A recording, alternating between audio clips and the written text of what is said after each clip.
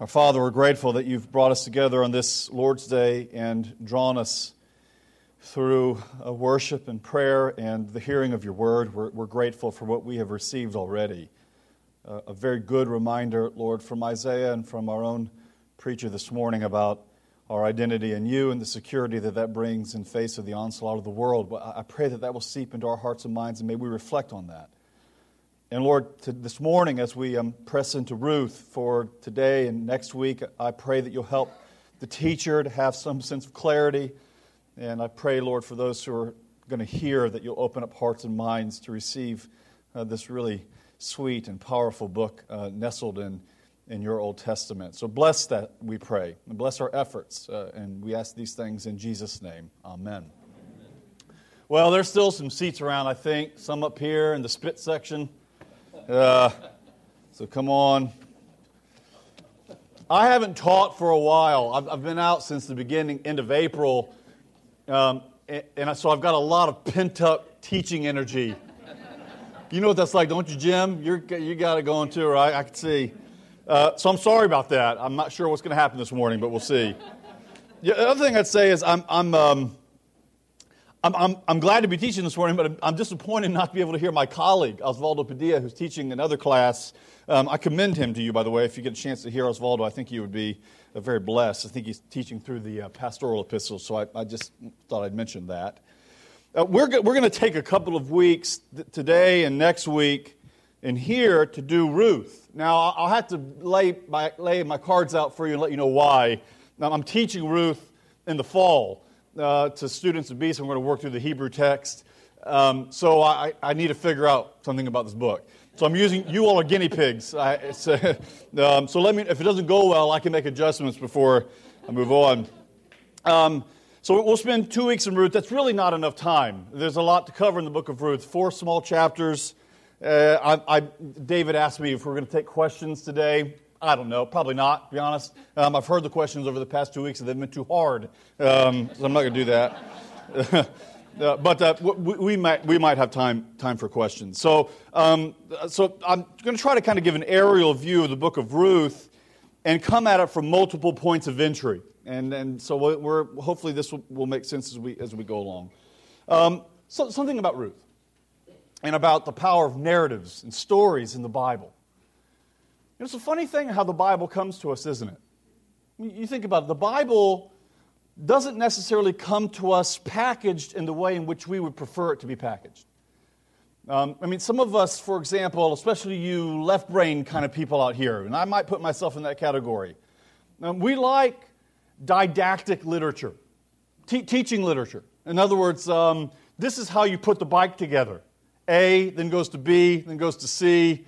I did this with my own family. My wife had the very genius idea 3 or 4 years ago to buy one of these massive playground sets for the backyard. And Home Depot said that for $200 they would put it together. Well, I'm a man. I'm not going to do that. I'm going to put this together myself. I'll never forget the truck showing up in the backyard, dropping off loads of boxes. And 4 days later, with multiple amounts of profanity later, the thing is now there. So we're sort of. I like didactic stuff, so it could lead you here to here to here. But the Bible doesn't come to us that way. The Bible doesn't come to us in this is what you need to believe about God. In the way our confessions of faith come, and I'm very grateful for those. Our 39 articles or other confessions that the history of the church has affirmed and received. And I think we need that kind of didactic literature. We said one today, I believe in God the Father Almighty, maker of heaven and earth. This helps give us a sense of what we share in our common conviction and our common life together about God. But the Bible doesn't come that way. The Bible comes to us in multiple forms, multiple genres. It doesn't come to us in such a way that you say, I'd like to know what God thinks about the church. Well, you find that on pages 375 through 425, right? It doesn't come that way.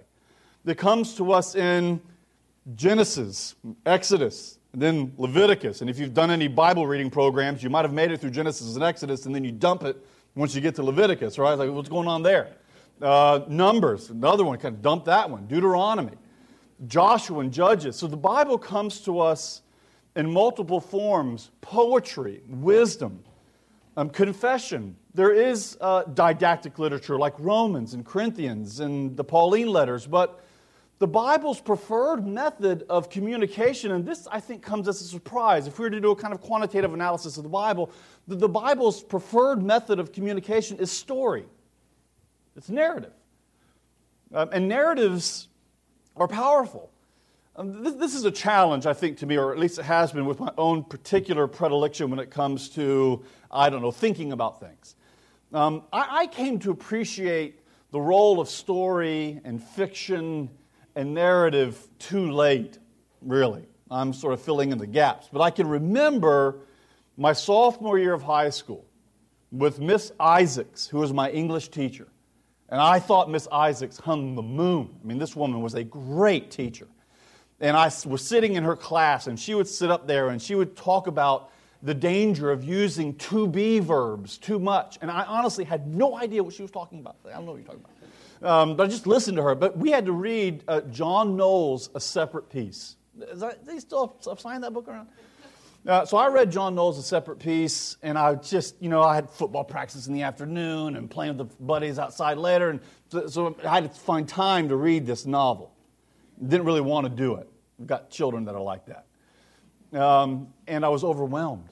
I remember 15 years old, reading this novel for the first time, not all that interested in that particular kind of intellectual discipline, and being overwhelmed with being brought into a narrative, into a world that allowed me to see humanity, that allowed me to see life from multiple angles that can't be captured with just mere aphorisms, maxims, or bumper stickers. So if your tendency is and I think a lot of us have this tendency, but if your tendency is a kind of reductionistic tendency that wants to take the complexities of life and boil it down to a maxim or a bumper sticker or a nice little aphorism that can make sense of the complexities of our world, I might understand why you don't like fiction or narratives or stories, because a story won't allow you to do that. I mean, how many of you have had the experience of reading your favorite novel again and again? Or, let's put it back into the Bible world, of going to the Bible and reading stories that you've known from your childhood, flannel graphs and all. And now all of a sudden you're reading this story again, and all of a sudden new vistas come before you, new points of entry, another angle, another means of associating this book with another book that sheds light on that book in a way that you've never known before. And the Bible never ceases to surprise with this. That's happened to me even this week in preparing for this morning. I've known Ruth, the book of Ruth, since I was a little boy. Many of you wouldn't be able to say the same thing, but reading it this week, all of a sudden it's like, whoa, I didn't know that before. I didn't see that association before. I didn't realize that Ruth and the author of Ruth might be tapping into the Tamar-Judah incest story and doing something. That's next week. There's a little foreshadowing next week. I didn't know that. All right, so all these things are sort of bubbling up because narratives and story have the ability to reach into our hearts and to reach into our minds and to allow us to see the world in ways that mere maxims or propositional statements won't allow. I want to talk more about that, but I won't. So much of the Bible is narrative or story, and Ruth is a narrative as well, and it does not disappoint. Ruth is a rich story.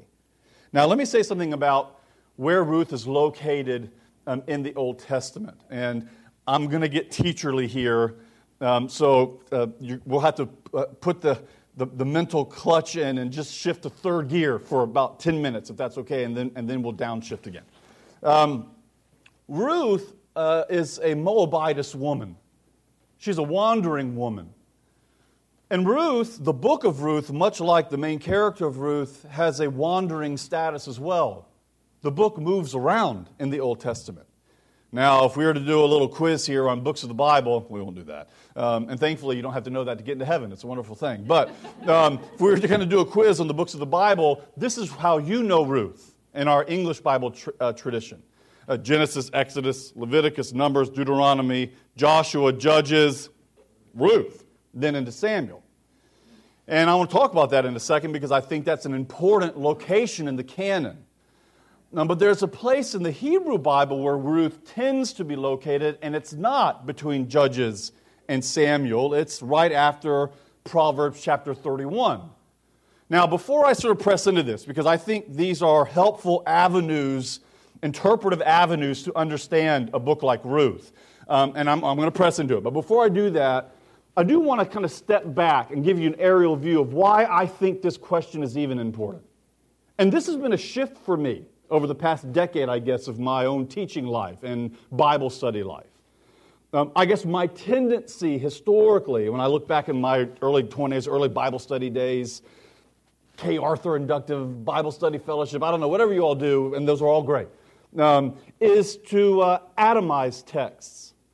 It's to deal with text in isolation.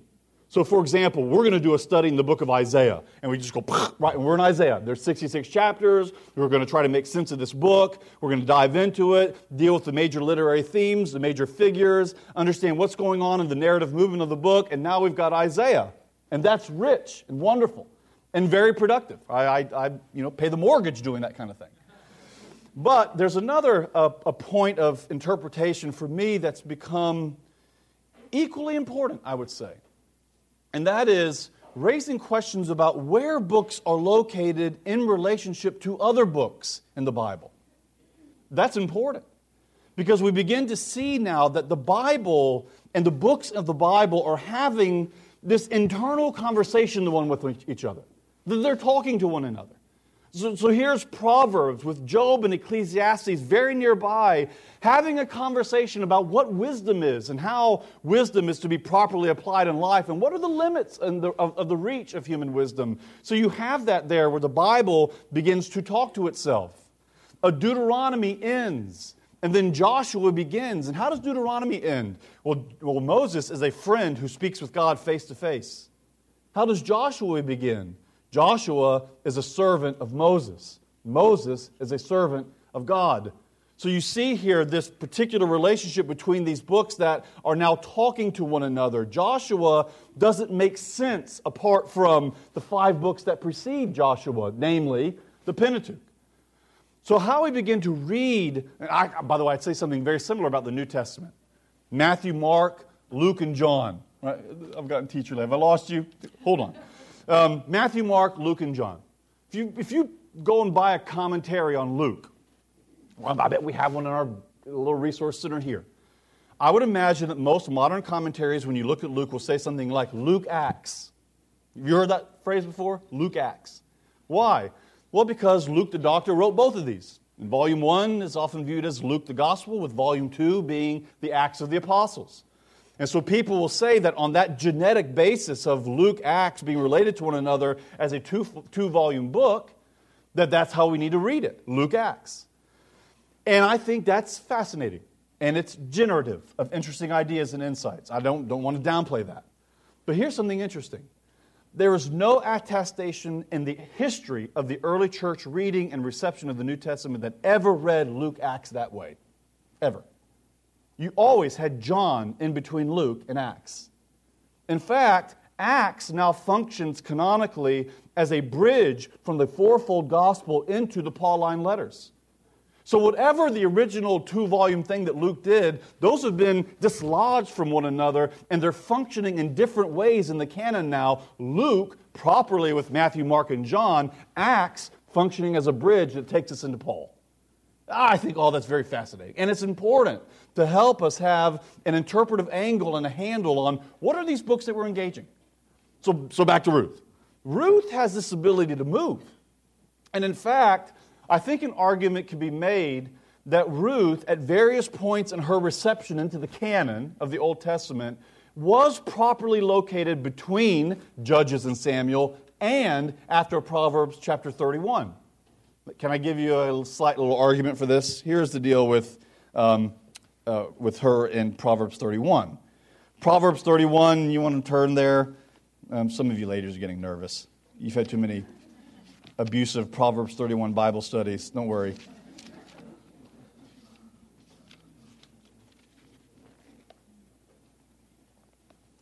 So here we come to Proverbs chapter 31. And how does Proverbs 31 verse 10 is this whole discussion between King Lemuel and his mother about what a virtuous woman looks like. And it says in verse 10, a wife of noble character who can find? She is worth far more than rubies. All right? Well, what happens after that? Well, when you go to Ruth, chapter 4, or 3, verse 11, Boaz refers to Ruth as an excellent woman or a woman of substance. He uses that same turn of phrase that you have there in Proverbs chapter 31 to describe Ruth. So here you have Proverbs 31 ending, leading into Ruth, and what happens? Well, Ruth becomes canonically an instantiation, an actualization of what the virtuous woman that King Lemuel's mother describes in Proverbs chapter 31. Ruth is the virtuous woman of Proverbs chapter 31. And that provides a kind of angle of entry into raising certain questions and having a kind of anticipation about what Ruth is going to be doing. And why is this interesting? Because if you haven't clued in on this yet, Ruth is not an Israelite woman. Ruth is not from the neighborhood. Ruth didn't grow up in Judah or in Bethlehem. Ruth is a Moabite woman, about which we'll say a little bit more. She's a Moabite woman who's a foreigner, who's now come in as a foreigner back into the land of Israel. And I'm going to not bear the lead, I'm going to tell you. By the end of the book of Ruth, she's no longer described as a Moabitess. It's a fascinating move. All throughout, it's Ruth, the Moabite woman. Ruth, the Moabite woman. By the end of the book of Ruth, it's no longer Ruth, the Moabite woman. It's the woman who's been fully incorporated into the religious and worshiping life of ancient Israel. That's Ruth, the Moabite woman, who's now Ruth, the full-fledged Israelite woman. Ruth, the progenitor of the kingdom of David and his offspring. So it's a fascinating move here, but that's what you get sort of canonically. Well, you have something similar in the move between Judges and Samuel. All right, so if you go to the end of Ruth, I don't know if you have Bibles or not, but I'll do this for you. Ruth chapter 4, verse 15 says this: He will renew your life and sustain you in your old age. This is Boaz talking to Ruth. For your daughter-in-law, he's not speaking to Naomi, who loves you and who has been better to you than 7 sons, has given him birth. She's been better to you than 7 sons. You flip a page in between Ruth into Samuel, and now we're at the story of Hannah and the prophet Samuel. And do you remember what Elkanah, Hannah's husband, said to her when she was barren and weeping and yearning for a child? Do you remember this line? Don't try this one at home, I would say. Elkanah said, am I not better to you than 10 sons? Right? That was his line. Which is a line that's sort of borrowed here from the end of Ruth as well. I joke with people, we have 3 boys and a little girl. When the empty nest comes, I'm going to try that line with Naomi, just see how it goes. Right? All your sons are gone. Am I not better than 3 or 4? I think there'll be crickets. So here we see, right, that Ruth's location in between Judges and Samuel, that location there tells us something about the redemptive history of Israel. It tells us something about what God is doing in Israel's midst. How does Ruth begin? In the day when the judges judged. In the day when there were those particular charismatic leaders that gave oversight to the people of God, that God had set apart to do His leadership in their midst. Those figures that served in that intermediary period between being established in the land of Canaan and then having an actual king over them. And that particular time, here comes Naomi and her husband and her 2 sons and Ruth, and they arise onto the scene, and they become the means by which God is going to transition in this redemptive moment to another time, to another movement of God, producing something in His midst that's redemptive and powerful and life-giving. And that tells us something about what kind of story Ruth is. Now, would love to talk about genre, but I think I've already gotten boring enough, so I won't do that. But I will say it's easy enough to classify Ruth as a kind of romantic drama, a novella, That's how Herman Gunkel in the early 20th century described the book of Ruth. It's a little novella, maybe, right? But there's something about Ruth and its genre that is, to my mind, quite interesting, again, in its own conversation with the Old Testament. Namely, Ruth ends with a genealogy. Now, those are the parts of the Bible that I imagine, if you're like me, right, when I get to genealogies, it's like, you remember the old stories when you were kids, and you heard the bing sound, and you flip the page, bing, flip the page, right? When I get to genealogies in the Bible, it's like, next page, please, right? But genealogies serve a very important purpose. All throughout the patriarchal narratives of Genesis, you'll go through a story, and then there's going to be a genealogy at the end. Why? To show that out of that particular moment, God is preparing something new for the future. If Ruth is to be read properly in its Old Testament context, I believe we need to read Ruth in light of these patriarchal narratives. God is about to do something new in Israel's midst. God is not going to allow the past word to be the final word. There's a genealogy. There's a future. There's a seed. There's a promise that God has given, even in this particular story, for what God is about to do. Okay? Now, I had all these things that I wanted to talk about with genre, but I see that I'm not going to do that. All right? Now, what about the story itself? Ruth. Can I just tell it? What a good one, right? So here you have Ruth, who's the daughter-in-law of Naomi. This is how the book of Ruth begins. In the days when the judges ruled, there was a famine in the land, and so a man from Bethlehem in Judah, together with his wife and his two sons, Kilion and Mahalan, they went to live for a while in the country of Moab. The man's name was Elimelech, his wife's name was Naomi, and then he had two sons, Mahlon and Kilion. They were Ephraimites, or Ephratites, from Bethlehem, Judah. And they went to Moab, and they lived there. So you know the story. Here they go. There's a famine in the land. Here's the crisis that gives way to the movement in the story. All right? So, and all of these dramatic elements are present. If you're looking for good drama, tension, resolution, dialogue, all of that's going on in Ruth.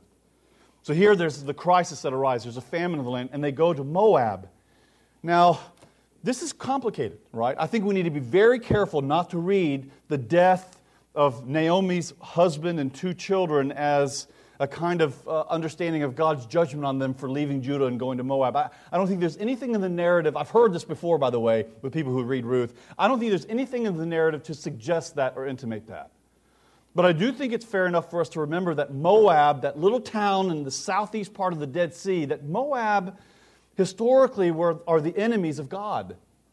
They're not the people that are invited to the family reunion. They don't get a place at the Thanksgiving table. Where do the Moabites come from? The term Moab means from a father. What does that mean? Well, you go back to Genesis chapter 19 with Lot.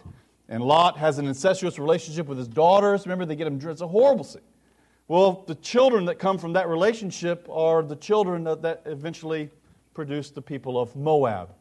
So it's not a great lineage. I mean, if you're looking to write a family tree, there's always a warning, by the way, when you do these familytree.com things, like, be very careful. You're going to find out things you probably don't want to know about your family. I would imagine that the Moabites, when they did their Google search, were like, gosh, didn't know we started that way. Not a great way to start. But this Moab. So here they go to the land of Moab, and now the crisis occurs.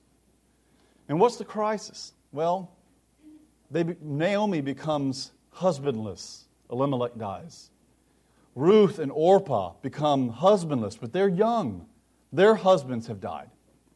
Now, I know that this can be a kind of slight offense on modern ears. We don't live in a culture that's heavily patriarchal anymore. Maybe some of us do, but I don't live in that world anymore. The good old days, right? I have a story to tell, but I'm going to resist it. We don't live in that world anymore. But to be in the world of the ancient Near East, in ancient Israel or Moab or any of these Mesopotamian cultures, and to be husbandless, to be childless, in a patriarchal society that demanded the patronage and protection of a male leader, it's a serious social blight. And it's not only a social blight, it's a serious physical danger. How will we provide for ourselves? Not having a child is a very important thing, and not having a husband is even worse. This is why, and we'll talk about it next week more in detail if we get to it, but this is why the story in Genesis 38 of Tamar and Judah is so gut-wrenching. Judah won't give Tamar another son. Well, then she's going to take matters into her own hand. And now Judah is going to have relationships with Tamar, and it gets bad, real bad. Why? Because the moral problems associated with giving your body away are not viewed nearly as badly as it is to not have a husband or not to have offspring. This is why Hannah is like a drunk woman in the temple, because she doesn't have any offspring. And so this is significant here. This is the crisis. Don't have any children. And my husband is dead. So what does Naomi say? Naomi says, well, I hear things are better now back in the land of Judah, back in Bethlehem. I'm going to go back to my people. I will be able to find some kind of shelter there among my people. But listen, you girls, you're young. And it's a fun play here. This is why the story is good. You need to read it. But it's a good story. What does she say? I'm not going to have any children.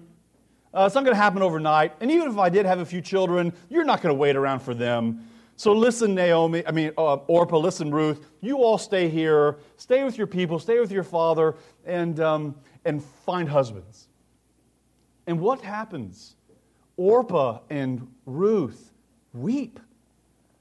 And then the verses go on a little bit more, and then it says, Naomi insists, no, you need to go back. And what do they do again? They weep. I mean, the scene is just filled with pathos. These women have grown to love one another. You can't get away from the intentional, relational dynamic that's going on between these three women, and they love each other.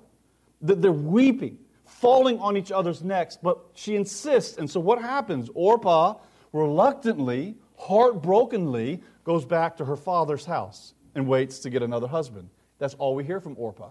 And we can't say from the narrative that she made a bad decision. There goes Orpah doing what Orpah does, and she's gone. We don't see Orpah again. She, in dramatical terms, is a flat character. She's there and then she's gone. But what does Ruth say? Ruth gives that most beautiful line. Some of us have heard it in weddings. It's weird in weddings, by the way, but we've heard it in weddings. Your people will be my people. Your God will be my God. Wherever you go, I'm going to go. And this is what Ruth says. I'm committing myself completely to you. And here comes an operative word in all the book of Ruth, the Hebrew word chesed, the Hebrew word loyal, loving kindness, obedient love. Ruth is a model of that chesed toward Naomi. Even though it may cost me my own social status and well-being for the rest of my life, I'm going to follow you and your God and your people no matter what. I'm going to be loyal to you. I've not read any commentaries that say this, so I'm stepping out on a line. Or I'm stepping on a line. But I think some of the language that's used in Ruth chapter 1 and through the whole book typifies for us with Ruth what Israel was meant to be. Ruth is Israel as Israel was meant to be. What is Israel meant to be? You've read it all throughout the Pentateuch. I'm going to be your God and you're going to be my people. I'm going to be loyal to you. And what do I expect in return? I want you to be loyal to me. That's what I yearn for. For you to be loyal to me. Not perfect, not.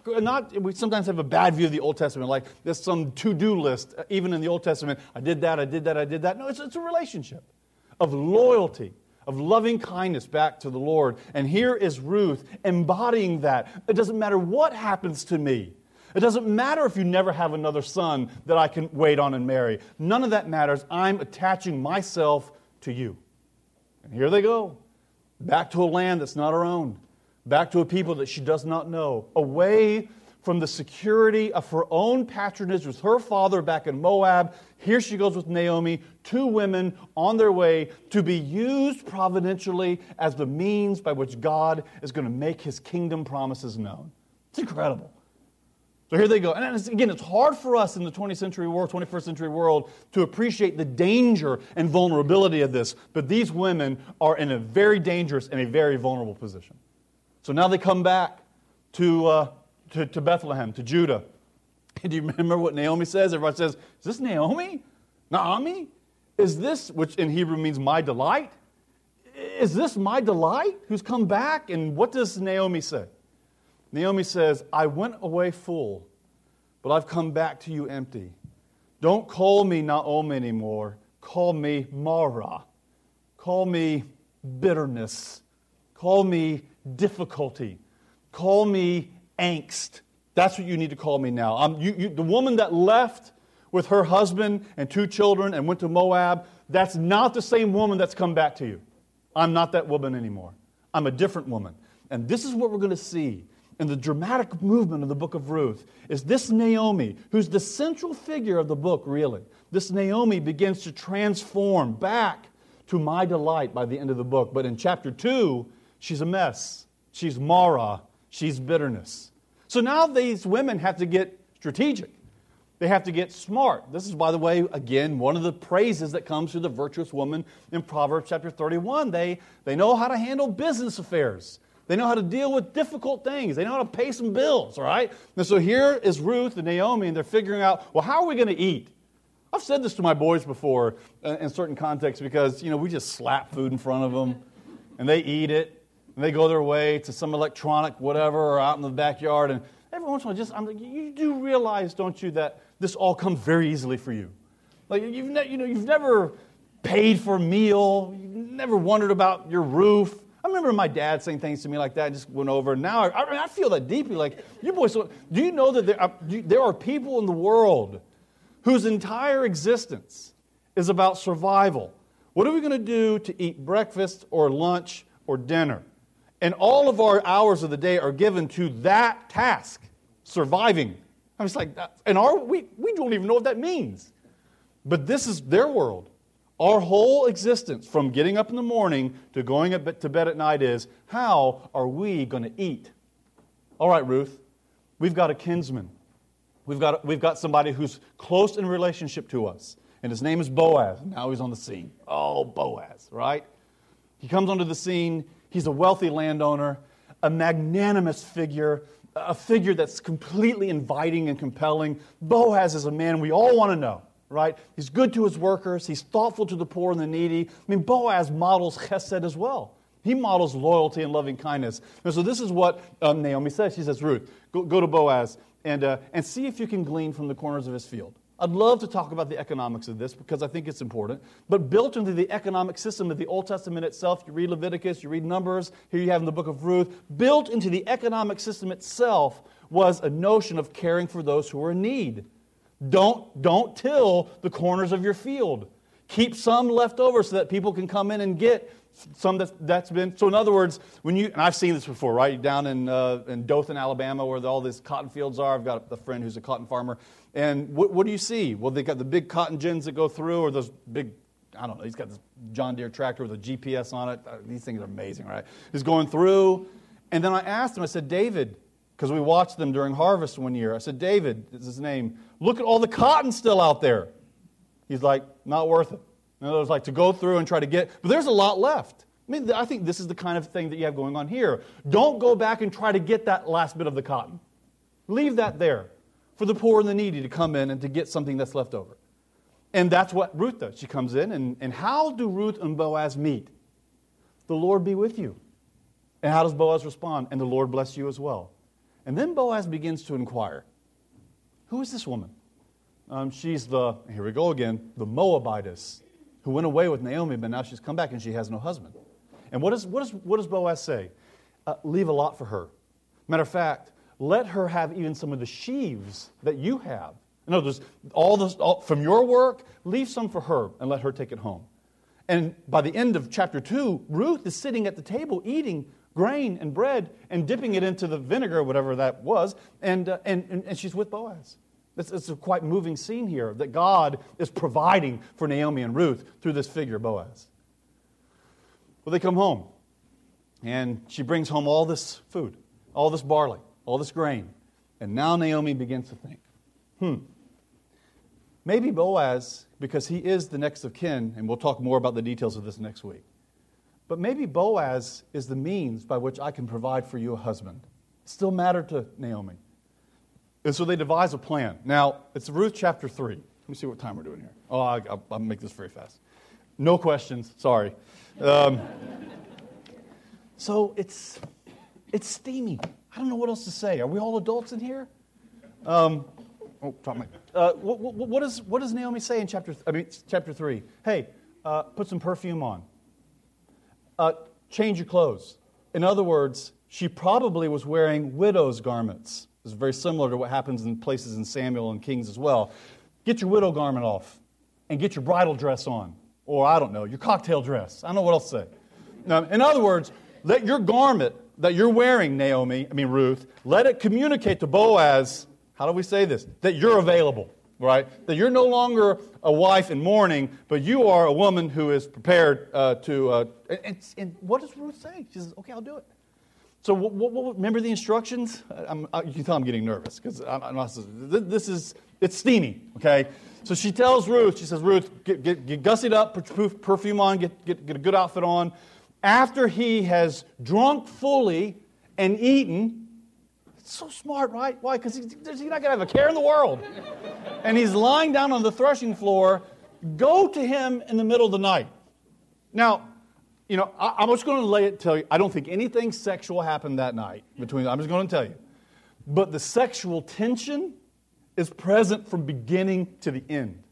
Because what is she supposed to do? She's supposed to go in there, and when he's lying down, uncover his feet. Now, you go read the commentary literature. There's a lot of discussion that feet might be a euphemism, whatever. I don't think so. I don't think that's the case. I think that's too far. Because remember, this is a virtuous woman. But it is a kind of provocative move, right? I mean, who does that? And there's no attestation anywhere in the Old Testament that this is a kind of mating ritual. This is just Naomi telling Ruth, you go and do this and you lay at his feet and you get gussied up for him and let him know that you're ready to get married. And the sexual tension in this passage is present from beginning to the end. One commentator argues that Ruth uncovers herself and lays at his feet. I don't think that's the case, but all these commentators are struggling with something's going on here. When we were in Scotland, we had very good friends, and I'll stop with this. We had very good friends who became dear friends of ours, still to this day. And in the middle of remember, we come from a fundamentalist world where, holding hands and kissing and all that stuff. I mean, I hope my boys, don't do that, all that. Stay away from that. It's dangerous. You light a fire, that fire won't go out. So we had all these things. You get it. Purity rings, all that stuff. And so I'm with my friend, and he said, yeah, well, when so-and-so, his now wife, when we were camping in Vancouver, and he just kind of said, and they went, I said, what? He said, we were in camp. I said, what do you mean were you married? No, we weren't married. I said, what do you mean you were camping? Were you in the same tent? He said, yeah, we stayed in the same tent camping. I said, well, how can you do that? I mean, that's impossible. And he was like, Mark, nothing happened. I was like, well, how did nothing happen if you're in a tent? That's the picture that I have here in Ruth chapter 3. Nothing happened, but they were in the tent, all right? And it's steamy. And then we go from there, and now we'll finish the story next week. But what's the big issue here? The one thing that I want to plant as a seed for our conversation next week. God is rarely mentioned in the book of Ruth. Rarely. But God, as the acting agent, is present in the book of Ruth from beginning to the end. And I love that about this book. You want to know why I love it? Because we get into dangerous territory theologically when we begin to define miracles. When people start to define miracle, I get nervous because all of a sudden they're not going to be able to do it without giving some kind of deistic response. In other words, what's a miracle? A miracle is when God suspends natural law and then does something out of the ordinary. But the question that's begged with that kind of answer is, well, what's happening with God in normal life? All right. When the sun rises and sets and the tides come and go and we're going to school the next morning and we go to work. Well, what's happening in normal life when the roof's not blowing off? Where's God then? Just sitting on his throne? And a book like Ruth and a book like Esther, these books are in the canon telling us something about the character of God and the daily routines of life. God's name is not present and forward throughout the book of Ruth, but God is ever present and active, working through his agents to further his cause. Why? Because by the end of the book, who's holding a baby? Naomi. is holding a baby. The woman whose 2 sons died and her husband died, and she has nothing. She's destitute. It's not Ruth at the end of the book holding the baby. It's Naomi. But here's God in His providence, in His normal providence, where He governs the creaturely affairs of humanity, the silly decisions that we make day in and day out without giving any thought to them. God is behind these things, orchestrating them toward His own end and His own glory. And the book of Ruth is a big, loud cry. Yes, I can step onto the Red Sea and split it in half. I can put my foot on Mount Sinai and the earth begins to shake. I can do all that kind of stuff. But I can also do Ruth, and I can do Esther. And frankly, I do that more than the other. So Ruth is a great, I think, witness to us about the character of God who comes into our lives in the normal, prosaic, quotidian, everyday walking on the sidewalk, because God is present even in those kinds of mundane activities, which leads to David and the Savior of the world. So Lord, thank you for a book like Ruth that just so heavily charged with so much. And yet its simple witness tells us that you, God, are involved in our suffering, in our loss, in you bringing joy out of the sorrow, in you bringing a son when there wasn't one, in you bringing something new when we thought everything was dead. That's your character. It's the way in which you brought your kingdom into the world. And Lord, it's the way in which you will establish your kingdom forever. And we're grateful. In the name of the Father, the Son, and the Holy Spirit. Amen.